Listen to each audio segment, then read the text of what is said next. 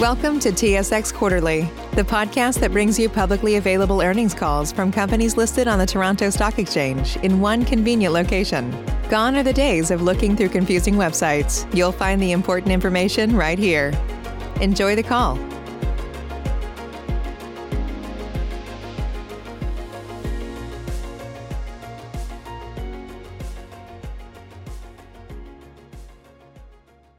Ladies and gentlemen, thank you for standing by and welcome to the Shawcor Q2 2020 Results Webcast Conference Call. At this time, all participants are in a listen-only mode. After the speaker's presentation, there will be a question and answer session. To ask a question during the session, you will need to press star 1 on your telephone. Please be advised that today's conference is being recorded. If you require any further assistance, please press star 0. I would now like to hand the conference over to your first speaker today, Mr. Steve Perros, Senior Vice President of Corporate and Investor Relations. Thank you. Please go ahead, sir. Sure. Good morning. Before we begin this morning's conference call, I'd like to take a moment to remind all listeners that today's conference call includes forward-looking statements that involve estimates, judgments, risks, and uncertainties that may cause actual results to differ materially from those projected. The complete text of Shawcor's statement on forward-looking information is included in Section 5 of the second quarter 2020 earnings press release that is available on SEDAR and on the company's website at shawcor.com. I'll now turn it over to Shawcor's CEO, Steve Orr. Good morning, and thank you for joining us on this morning's conference call. Yesterday, we released our Q2 2020 results. As expected, the factors that drive activity saw extreme pressure in the quarter as the result of dual impact of COVID-19 global pandemic and the halting or reduction of capital spending of E&P operators. For Shawcor, this translated into a quarter that was operationally very challenging and one that required extreme discipline to stay focused and execute on those elements that we truly can control. To this point, the individuals that make up this company have done an outstanding job in pivoting and taking actions on a set of priorities that are very different than what they were just a very short time ago. It is the commitment and support of the employees of this company that brings me the most comfort in these uncertain times that Shawcor will continue to be an industry leader. Our employees are truly appreciated, and I wish for all of them and their families to stay healthy. In our communications last quarter, we made it clear that we were seeing a rapid and substantial reduction in demand for the company's products and services, and we fully expected that this reduction would intensify in Q2. Additionally, although the future was, and without question continues to be, extremely difficult to predict, for Shawcor, we did expect the company's performance would improve from Q2 into the second half of the year if we were successful in executing on a very narrow set of priorities. With this as the backdrop, the priorities for Q2 2020 were protecting the health of our employees, delivering the products and services needed by our customers, and strengthening the balance sheet through cost reductions and conserving cash. Though through very early recognition that our COVID-19 response needed to be centralized, coordinated approach together with local implementation, we were able to use the knowledge and best practices from across the company to greatly mitigate the risk to our employees' health. Far from over, and certainly a very dynamic challenge requiring daily management, I believe we've done well in providing our employees a safe environment so they in turn can ensure Shawcor is able to continue to service our customers. Within the quarter, we've been successful in delivering products and services to our customers with minimum interruptions. Not an easy task considering all of our businesses had to address COVID-19 risk in the workplace with reduced resources, and in several businesses, such as composite tanks, wire and cable, and engineering and consulting services, while demand remained strong, or as in pipe coating operations, was preparing to ramp up operations. Measured by the results this quarter, it should be very apparent that we have fully leveraged the execution strength of the company, have moved with speed and purpose to reduce cost and preserve cash. With little certainty in the profile of recovery in the quarter, we took actions to reduce our workforce, exit facilities that do not have line of sight of volumes to support or have opportunities to deliver acceptable margins, reduce spending and capital expenditures to only those to support work that is visible, reduce working capital for receivables and inventories that we have within the businesses. As a result of the progress we have made, we have high confidence that we'll be able to reach our target of sustainable cost out of the company of $40 million on an annualized basis and more than $40 million generated from working capital reduction and asset sales. Now turning to Q2 2020, adjusted EBITDA was $4 million compared to $6 million in the first quarter of 2020. Revenue for the quarter was $266 million, a decrease of 17% from the previous quarter. The quarter's results were in line with what we expected. The demand for the majority of the company's products and services dropped sharply as drilling and completing of oil and gas wells on land in North America was all but halted. Global automotive manufacturers suspended production, and large capital projects related to North American transmission lines and offshore oil and gas development experienced operational continuity issues and delays. There were areas of resilience in demand that carried over from the previous quarter, such as those related to North American retail fuel station construction, communication infrastructure build-out, and operating pipeline maintenance integrity programs. Also, late in the quarter, we started to see the positive impact of the execution of work the company has under contract related to offshore and international capital spending in the energy sector. Other important developments in the quarter centered around preparing the company for a very slow recovery and include the negotiation of our recently finalized debt amendment, reduction in SG&A expenses to achieve our targeted normalized $70 million per quarter rate, and cash generation. Looking into Q3, we expect that we will see the start of stabilization and the first step of recovery from the unsustainable and very depressed levels of Q2.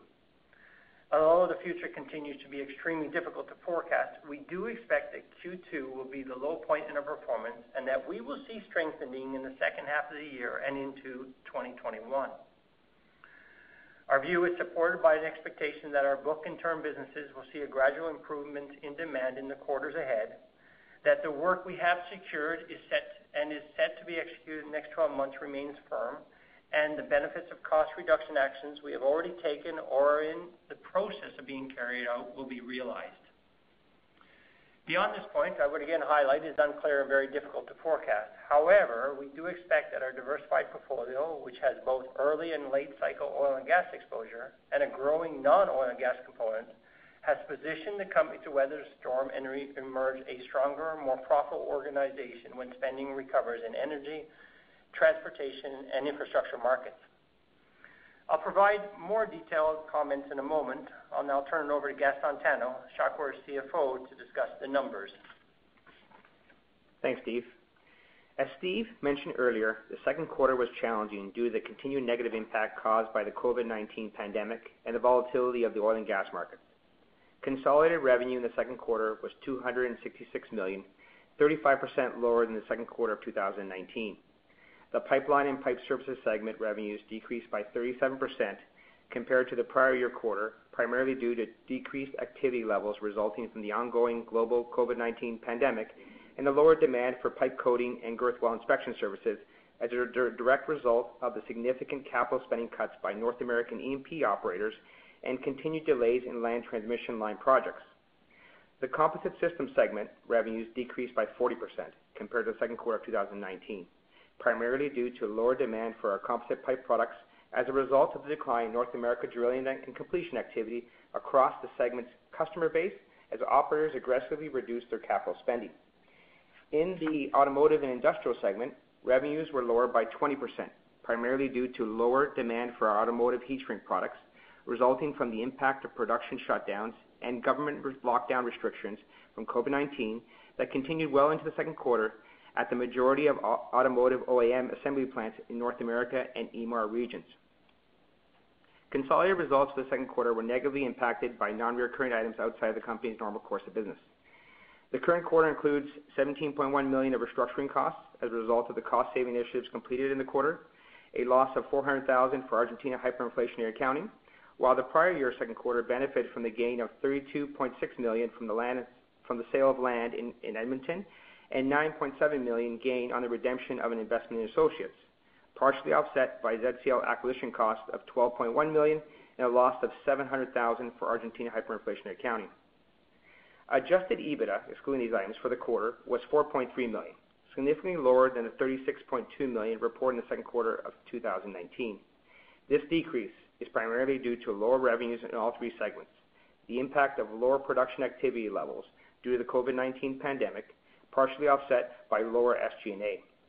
The decrease of $31 million in SG&A is primarily due to completed restructuring and cost control initiatives that resulted in decreases of $9.5 million in compensation costs, which includes a $5.5 million reduction in incentive-based compensation, and a $3.6 million in travel and entertainment expenses. SG&A in the quarter also benefited from the receipt of COVID-19 related government subsidies of $7.5 million and the absence of non-recurring acquisition costs related to the ZCL business in the current quarter compared to the $8.7 million incurred in the second quarter of 2019. Adjusted EBITDA margin for the second quarter was 2% compared to 9% in the prior year second quarter due to the reasons mentioned earlier. The Pipeline and Pipe Services segment margin decreased to a negative 2% compared to a positive 6% in the prior year. The Composite Systems segment also experienced a decline to 12% in the current quarter compared to 17% in the second quarter of 2019, and the Automotive and Industrial segment declined to 12% compared to 18% a year ago. The company experienced positive cash flow in the quarter. Cash flow provided from operating activities for the second quarter was $27 million, an increase compared to the $21 million used in the second quarter of 2019. This increase in cash flow is primarily driven by the positive change in non-cash working capital and in non-cash items, partially offset by the loss in the current quarter. The change in non-cash working capital in the quarter was a cash inflow of $46 million, which includes an $11 million increase in restructuring liabilities, compared to a cash outflow of $39 million in the same period for 2019. The cash from working capital is primarily driven by lower receivables and inventories and larger contract liabilities offset by lower accounts payable and foreign exchange losses. Cash used in investing activities in the second quarter was $1.5 million, reflecting $3.7 million in purchases of property, plant, equipment, offset by $1.6 million in proceeds from sale of assets. This is significantly lower than the $225 million used in the prior year quarter, which reflects the acquisition of the ZCL Composite business, partially offset by the $69 million of proceeds received from the sale of land and redemption of investment in associates.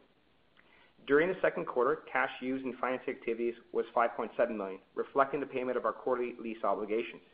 This is also significantly lower than the $271 million provided in the second quarter of 2019 that reflects the debt for the ZCL Composite acquisition, partially offset by the dividends paid of $10.5 million. Net cash flow for the second quarter in 2020 was positive $17 million compared to $25 million in the second quarter of 2019. With respect to cash and debt, the company has cash and short-term investments of $104 million, debt of $435 million, and $45 million of standard letters of credit as at June 30, 2020. Subsequent to the quarter end, the company successfully negotiated an amending agreement with its banking syndicate that provides covenant relief through December 2021. In addition to completing the amending agreement, the company obtained a waiver of compliance for second quarter financial ratios under the credit facility prior to June 30th. Despite this waiver being obtained, the debt was required to be presented as a current liability as of June 30th under IFRS because the waiver was conditional on completing the debt amendment by a specific date, which meant that the company did not have the unconditional right to defer the repayment of the debt beyond 12 months. As of July 29, 2020, the date of completion of the amending agreement, the debt would be presented as a non-current liability. In addition to the successful completion of the debt amendment, the company's liquidity position has benefited from the significant progress made to date on our targeted $60 million in sustainable annualized SG&A savings and $40 million in incremental cash generation. As Steve mentioned earlier, this includes significant reductions in compensation and salary workforce, closure of several facilities and branches to optimize our operating footprint, and significant cuts to other operating costs and capital budgets. As a result, the company remains on track to meet its goal of a quarterly, normalized, and sustainable SG&A run rate of $70 million, which includes targeted incentive compensation costs. The company has also delivered to date positive cash flow of $44 million from reduced working capital, excluding the impact of restructuring liabilities, and $11 million from proceeds of asset sales. Based on these actions completed and planned, its diversified business, and current backlog, the company expects to generate sufficient cash flows to fund its operations, working capital requirements, and capital programs. I'll now turn it back to Steve for some additional commentary on the company's performance and outlook. Thank you, Gaston. I'll first start with providing details on Q2 by segment. The Pipeline and Pipe Services segment revenue is closely tied to the capital spending of exploration production operators in the upstream and that of transmission line companies in the midstream of the energy sector. With the rapid reduction in capital programs in the upstream, now forecasted to be greater than 50% and 20% year-on-year for North America and international respectively, demand for girth weld inspection services, pipe coating fell sharply. Additionally, due to the combination of operators revising budgets and adjusting planned schedules, COVID-19 interruptions and regulatory uncertainty, the quarter had many delays in both offshore developments and North American transmission line projects that further reduced results. Engineering consulting services demand, as in Q1, continued to be resilient as North American transmission companies look for expertise to move forward with integrity programs on existing assets. Substantial progress was made in the quarter to improve the long-term sustainable margins of the segment through reduction in overhead costs and the exiting of markets that will not be able to deliver acceptable returns. To this point in the quarter, we finalized the closure of 4 facilities that deliver fusion-bonded epoxy anti-corrosion coating into the oversupplied North American market. We'll continue our efforts to reduce our pipe coating footprint with additional facility exits in the second half of the year, including selected ones servicing international markets. One other point pertaining to the Pipeline and Pipe Services segment for the quarter that is important to note is the work that we completed in preparing for the ramp-up in activity in the second half of the year.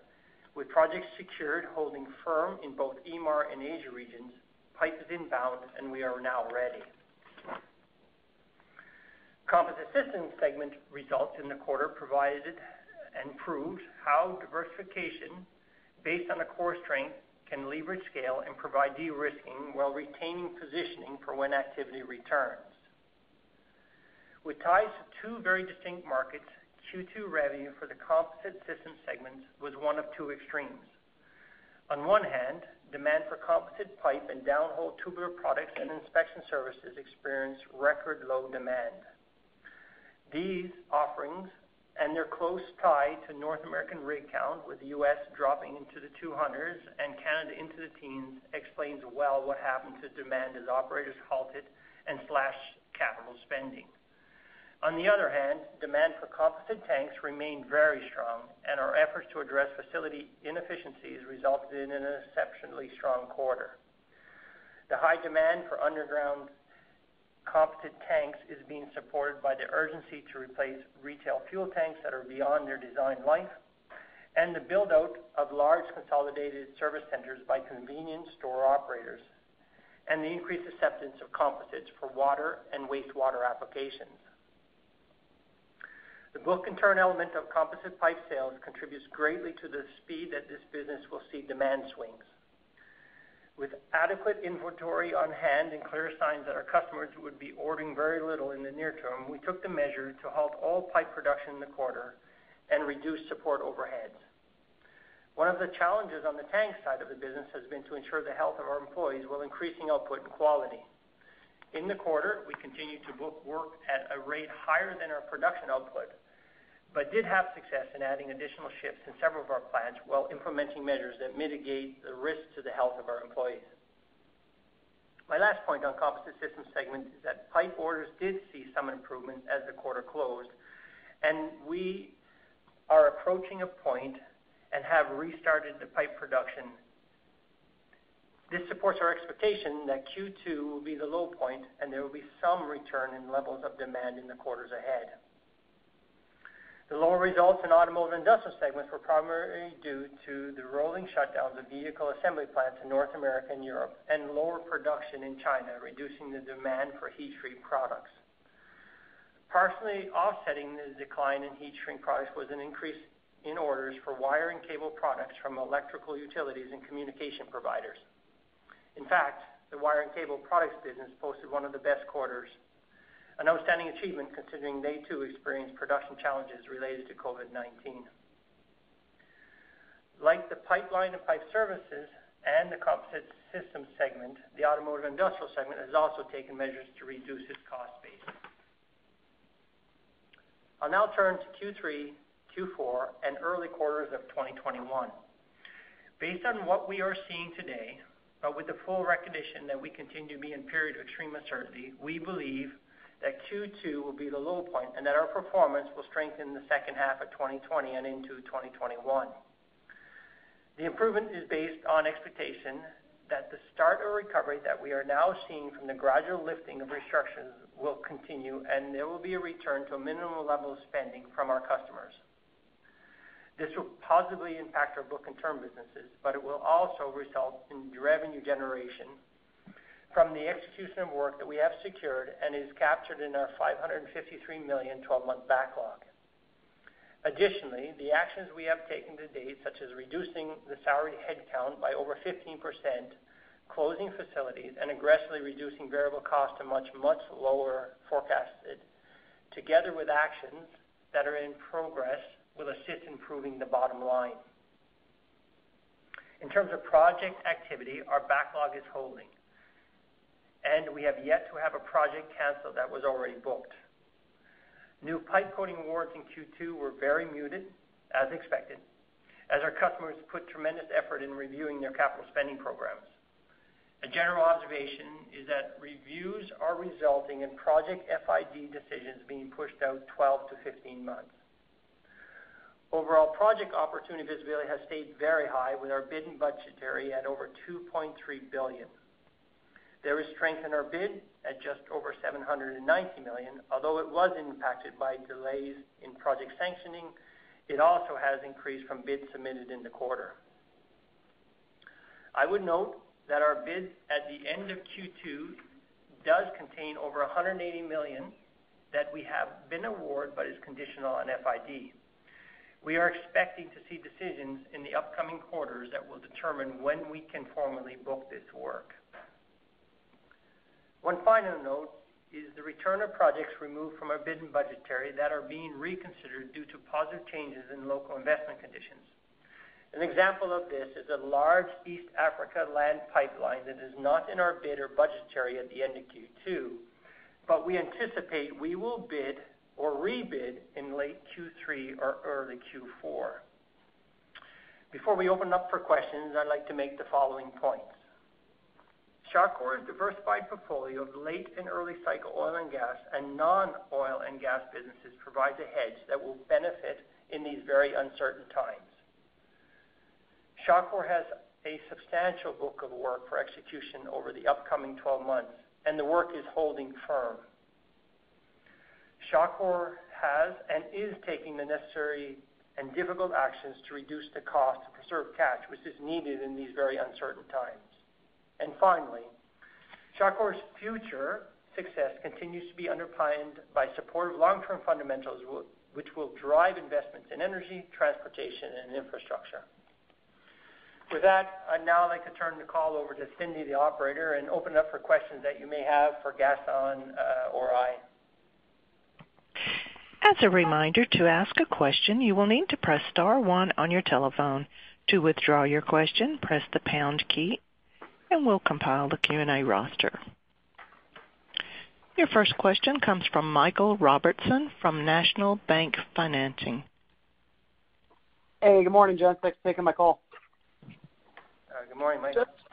Just a couple quick ones for me. How should we think about the impact from the CEWS going forward? I think you guys noted like a $7.5 million contribution during the quarter.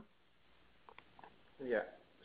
So, Michael, we're at this point in time, our current forecast doesn't include any of the CEWS for subsidy that we could receive in future periods. What we reflect to date is only what we've received in the quarter. We are in the process of applying for additional periods. But as you can maybe aware, is there is some nuances in respect to what's qualifying revenue to calculate exactly how much you will collect, and the recent changes have also changed the ability of it being extended to December, and there is kind of a threshold of decline basis based on things. So right now, although we do expect to have things, it's very difficult for us to estimate the level of wage subsidies. So at this point, our forecasts do not include any of that. Okay, fair enough. Switching gears, you guided to about $40 to $50 million in capex this year. So far, it seems you're sort of on a conservative pace relative to that, being evenly distributed throughout the year. Should we be expecting a lumpier quarter in the back half, or do you think sort of the balance would be roughly evenly distributed? So I think two things is I think we had provided some guidance between around $40 to $50 million. Right now, we are tracking slightly below the bottom of that range. As you can imagine, the second quarter was challenging to spend capex and to implement capex. So we do expect about an even amount of capex in the back half of this year to get us closer to that bottom of the range that you mentioned in around the 40 mark. Okay, got it. Thanks. That's very helpful.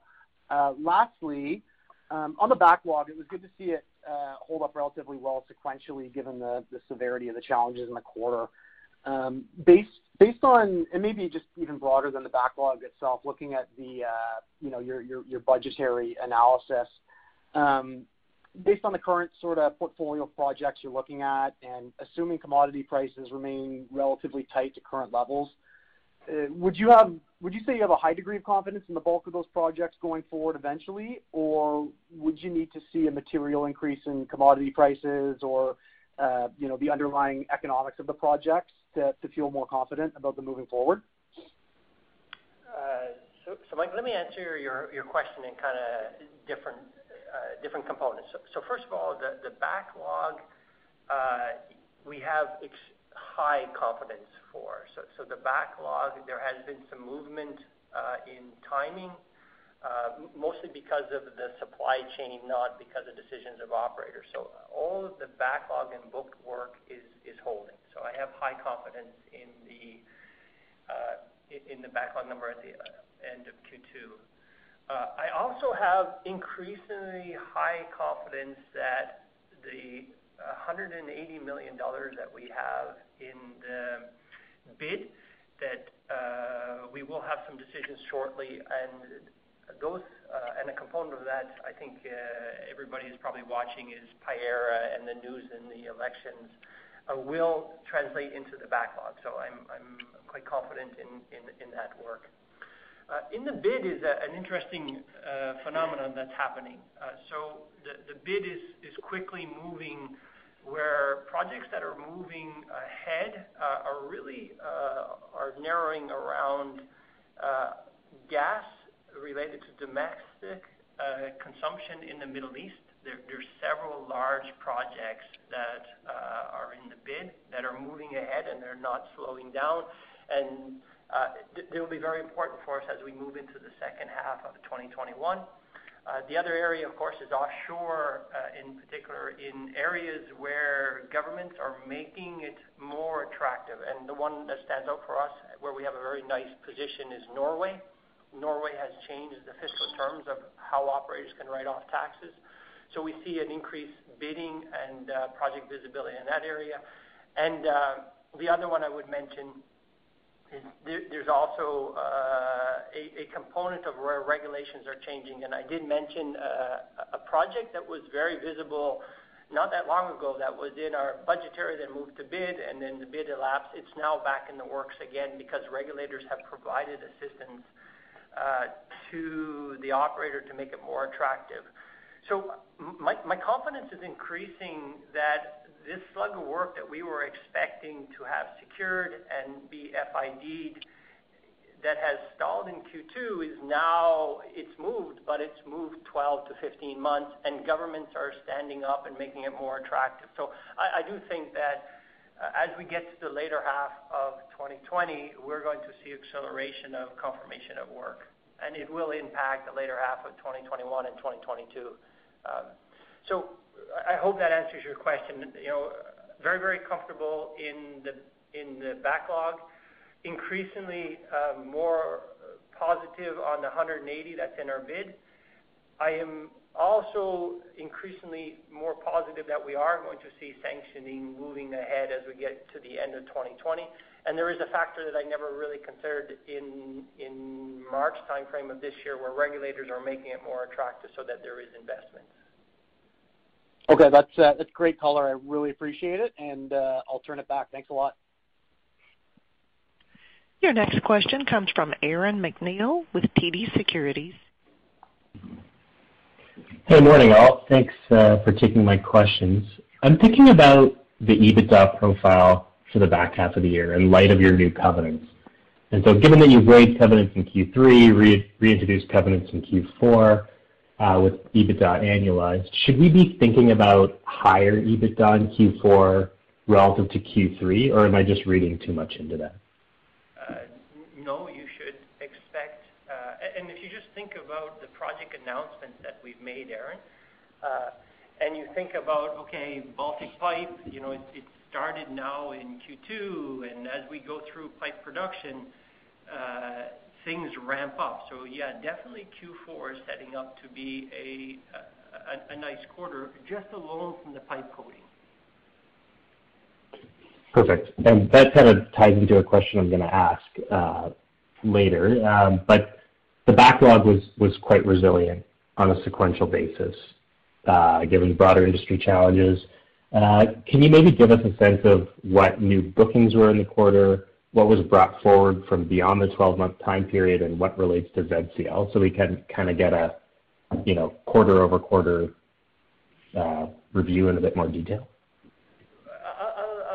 I'll refer to my prepared remarks. So first of all, I was very clear that bookings in the quarter were very muted. Right. Okay. The second component that affects the backlog, of course, and again, referring to my prepared remarks, we had delays throughout the workflow on pipe coating that kept the resilience in the backlog because we didn't execute the work. If you then think about the major projects that we've announced, they do go on, and a good example would be Baltic Pipe that has started and will run into 2021. That would have came into the backlog. So it's a combination of we didn't chew through the backlog as much as we could. We never booked very little work in the quarter went into the backlog, so it's really a pull-in of backlog component that was outside of 12 months that kept it there. Understood. And then this ties into what you had said earlier, but based on the project and revenue profile that you're seeing, do you expect segment EBITDA for the pipe coating segment for margins to improve back into positive territory in Q3, another ramp up in Q4, and then longer term, can you keep those margins elevated without material backfilling of large projects based on the cost cutting you've done over the last couple quarters? Okay, so there's three questions there. So Q3 margins will improve, and they'll improve again into Q4. And then the cost reductions that we're taking out are sustainable cost reductions, such as exiting facilities and consolidating structural, or call it management structures. So we will see improved margins in the PPS segment over historical levels. So, and I think Gaston's mentioned it several times, we're targeting sustainable cost reductions, particularly in the PPS segment. Yeah, so let's say, if there's a bit of a delay before you get some new major or large projects, do you think you can sustain the margin levels you'll hit in Q4 with Baltic Pipe without major backfilling with new projects? I don't. This would be a longer term question. So if you think about what's happening in the PPS segment, what's hurting margins is the North America pullback, which in particular are hurting our IM field services. So if we get any recovery in North America, because it was very, very weak, and we're not forecasting it to strengthen. So if that goes up, that will be very, very positive on the PPS segment. But of course, if you're referring just to pipe coating, we have to backfill projects to keep the rate up, but our burden rate of cost will be lower. So to answer your question, when we look forward into Q4, into early 2021, we think the margins that we'll achieve in Q4 will carry into 2021. I hope that addresses. So yes, we have visibility on work to keep going.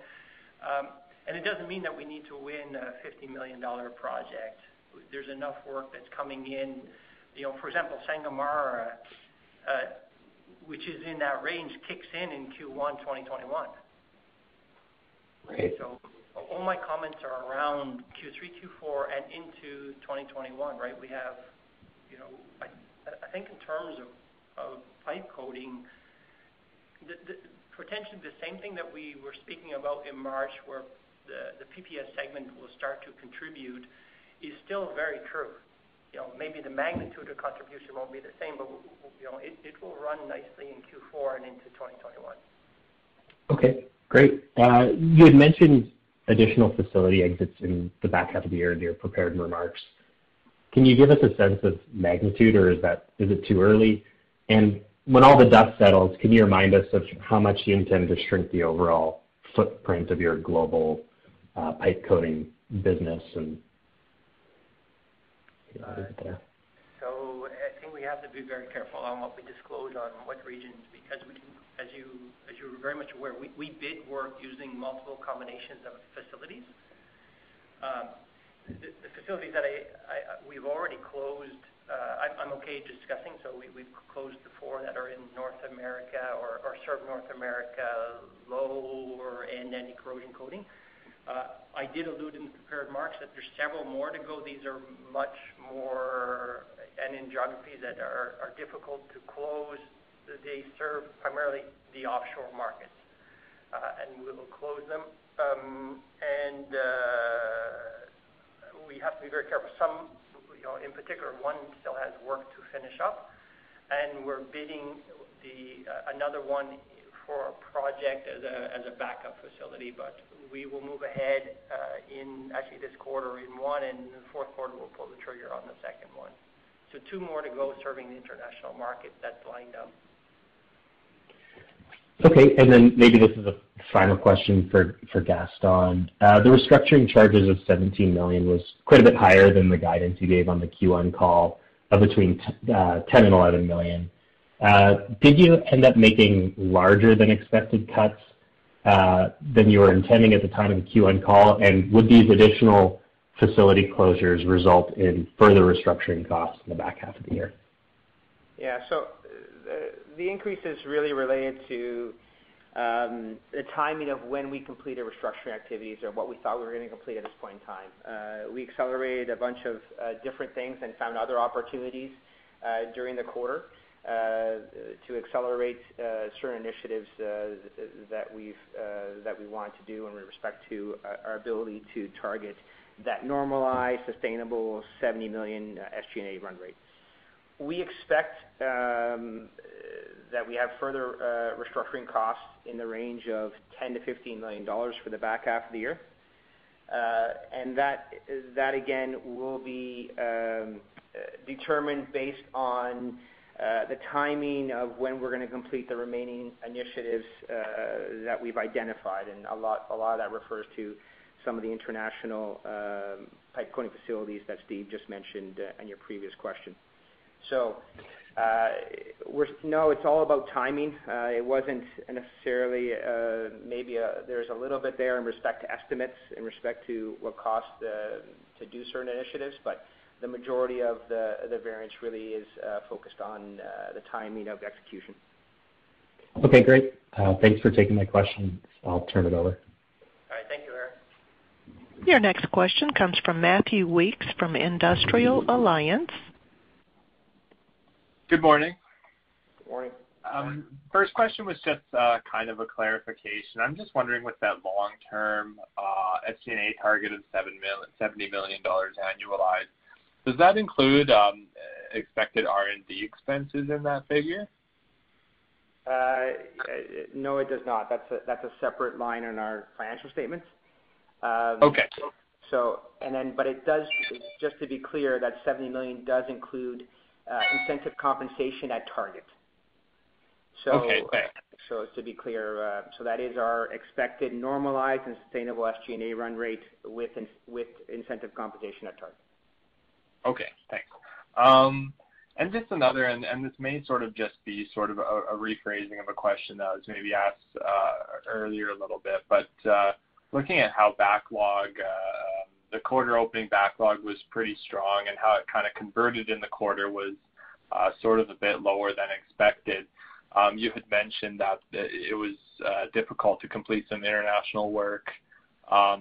Was the kind of low conversion of the backlog more so due to that and sort of the impacts of COVID-19, or was it more to do with a greater weighting of the backlog towards composite tanks? No, primarily it's in call it the PPS segment, where work is booked and inefficiencies, whether it be COVID-19 within our operations or within the pipe delivery or the logistics of getting the pipe to us. And then the second component, as I mentioned, there was a movement from work that's outside of the 12 months, just based on the project awards that we have announced that had moved into the 12-month period. So that's why the backlog was resilient. Okay, thanks. That's everything for me. Thank you. Okay, thank you. Your next question comes from Tim Monachello with ATB Capital Markets. Hey, good morning. Morning. First question, just on the East African crude oil pipeline. You guys mentioned, I assume you guys are referring to that one, has come back up for bidding. Has the timing materially changed on? Tim, Sorry, can you hear me? Yeah, can you try again? Sorry, you broke up at the beginning. Sorry about that. In terms of the East African crude oil pipeline, which I assume you guys are talking about when you say that, there's that project going back up for bidding in the third quarter here. I'm just curious if the timeline for that project has, materially shifted given COVID, or if you expect it to sort of pick up where it left off. Difficult. So of course it's shifted from the original time that we bid it. The operator has signaled strongly that upon the agreement with the government, and again, you've identified a project. It's difficult for me to tell you yes, but I think you've got the region, and everyone can follow what's in the press. Is that the operator now has an arrangement that is conducive for them to make the investment. They have signaled to all the suppliers a time frame of when they would like to go in and revise material that's already sent in. And as far as we know right now that their execution time frame to get in the country remains the same, about 18 months. Okay, gotcha. And is there, a size of that project or relative range that you might be able to provide? We've always stated that it was over, much over $100 million. So it was always a large project, right? We never really discussed, but it was much over $100 million. Okay. Just as a follow-on to Aaron's question regarding restructuring. Tim, maybe I'll clarify a little bit. If you go back through some of the transcripts of the previous call, when we actually removed the project out of our bid, we actually said it was greater than $200 million. Gotcha. Thank you for that. Just to follow on, this is my second question to Aaron's question around the severance and restructuring and the acceleration of some of the initiatives that you guys have done. My understanding was that international closures were sort of slated for end of the year, if not 2021. So I'm curious if there's any other projects you expect to flow into 2021, and if there would be any further restructuring costs that you expect past 2020. There may be a little, but restructuring, the way it works is when you have contractually or served notice, you take the cost right away. So, for example, when you serve notice to an employee that the termination has happened, you take the cost. Our intention is before we finish the year, the high cost items of shutting down international facilities, we will have to serve notification, and we will be in a position to book the full cost. So the biggest ones to come are actually shutting down a facility. But there may be a little leakage into the first quarter of 2021 because you can't take the cost until you're able to serve notice. And there is right now, because of COVID-19, we probably would have been advanced in some regions, but the government has restrictions on how or when we can release employees.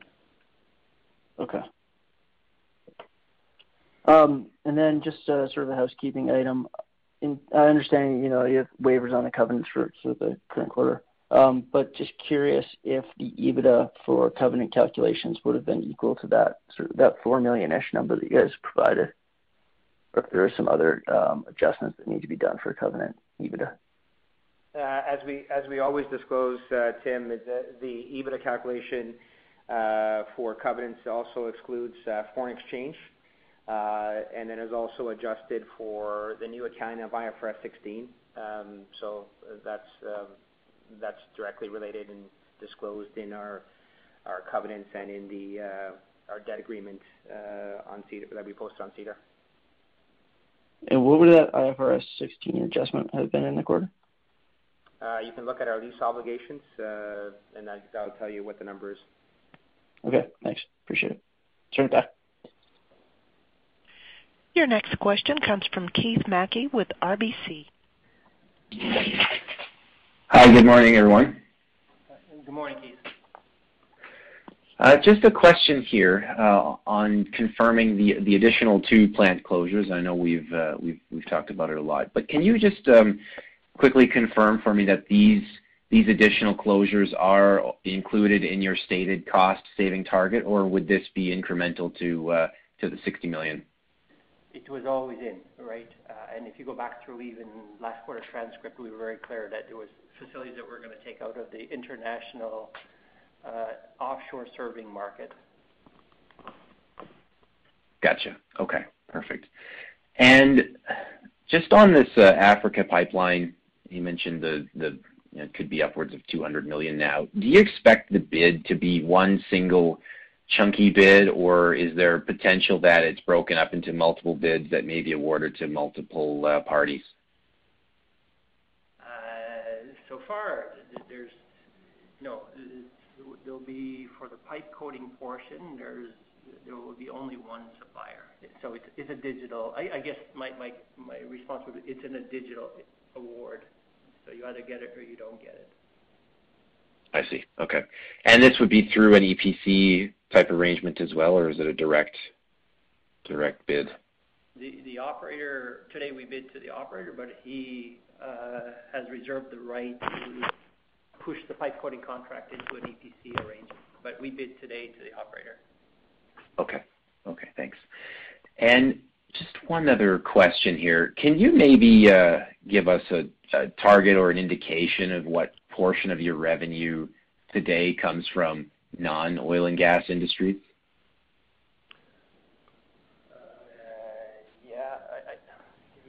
Give me 1 second. As we stated at the end of the fourth quarter, it was around 25%. But give me 1 second here. Why don't you go ahead if you have another question, and we'll confirm the number here. Okay, maybe one more. Just on composites, mention the restart of some of the pipe manufacturing, which you expect to influence Q3 results. And Q2 had a very strong quarter for composite tanks due to the retail fuel demand. Do you expect the retail fuel demand to continue into Q3 as well as a bit of an uptick in the return in moderate return, I guess, in oil and gas? So let me clarify composites. So I'll answer your first question. So around 29% is now non-oil and gas for the company. So that's the first one. So let me clarify some comments around composites. So composite tanks runs a very pronounced cycle performance, and so it's expected that Q2 and Q3 are strong quarters for this business. And they're having very good performance, partly because of the synergy extraction of costs from the acquisition that was targeted, also from efficiencies in production. But the incoming orders are holding very, very strong. So we do expect it to continue, and it will drop off as we get to the end of the year as per the normal profile. Composite pipe, to demonstrate how extreme, we went several weeks in Q2 with 0 orders. So, in my prepared remarks, I kind of boxed it in saying that operators not only stopped their operations, and there's multiple reasons why they did it, but they also burnt up inventory that they had on hand. We knew that was coming because it was signaled to us quite strongly as we exited Q1, so we shut the plant down. The plant, in my prepared remarks, the plant is now working, and we've had a return of demand already in the month of July. So we are not forecasting a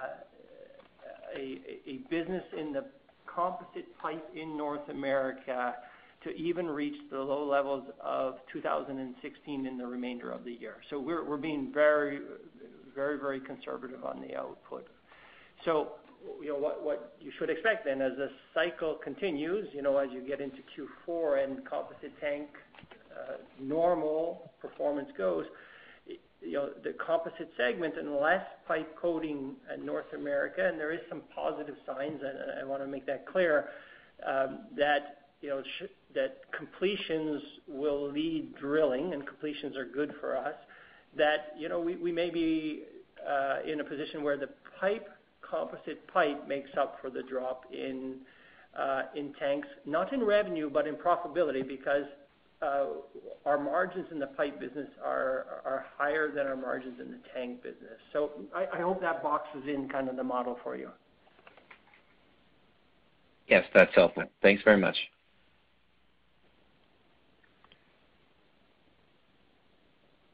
I am showing no further questions at this time. I would now like to turn the conference back to Steve Orr, CEO. Well, I'd like to thank everybody for joining us on the call this morning. And myself, Gaston, and Paul look forward to meeting with you again as we close Q3. So thank you very much. And please, everyone, stay safe. Ladies and gentlemen, this does conclude today's conference. Thank you for participating. You may now disconnect.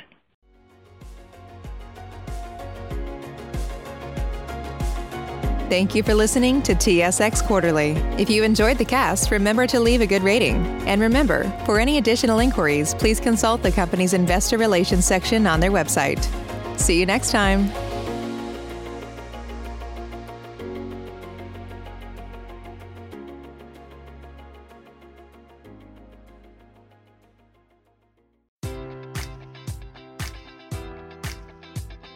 Enjoy all your favorite sports like never before at BetMGM. Sign up using code Buckeye and receive up to $1,500 back in bonus bets if you don't win your first bet. When you register with BetMGM, you'll get instant access to a variety of parlay selection features, live betting options, and the best daily promotions in the business. And with BetMGM at your fingertips, every play and every game matters more than ever. Place your money line, prop, or parlay bets with the king of sportsbooks today. Sign up using code Buckeye and receive up to $1,500 back in bonus bets if you don't win your first bet. BetMGM and GameSense remind you to play responsibly. 21 plus and present in Ohio, subject to eligibility requirements. Rewards are non-withdrawable bonus bets that expire in 7 days. Gambling problem? Call 1-800-GAMBLER in partnership with MGM Northfield Park.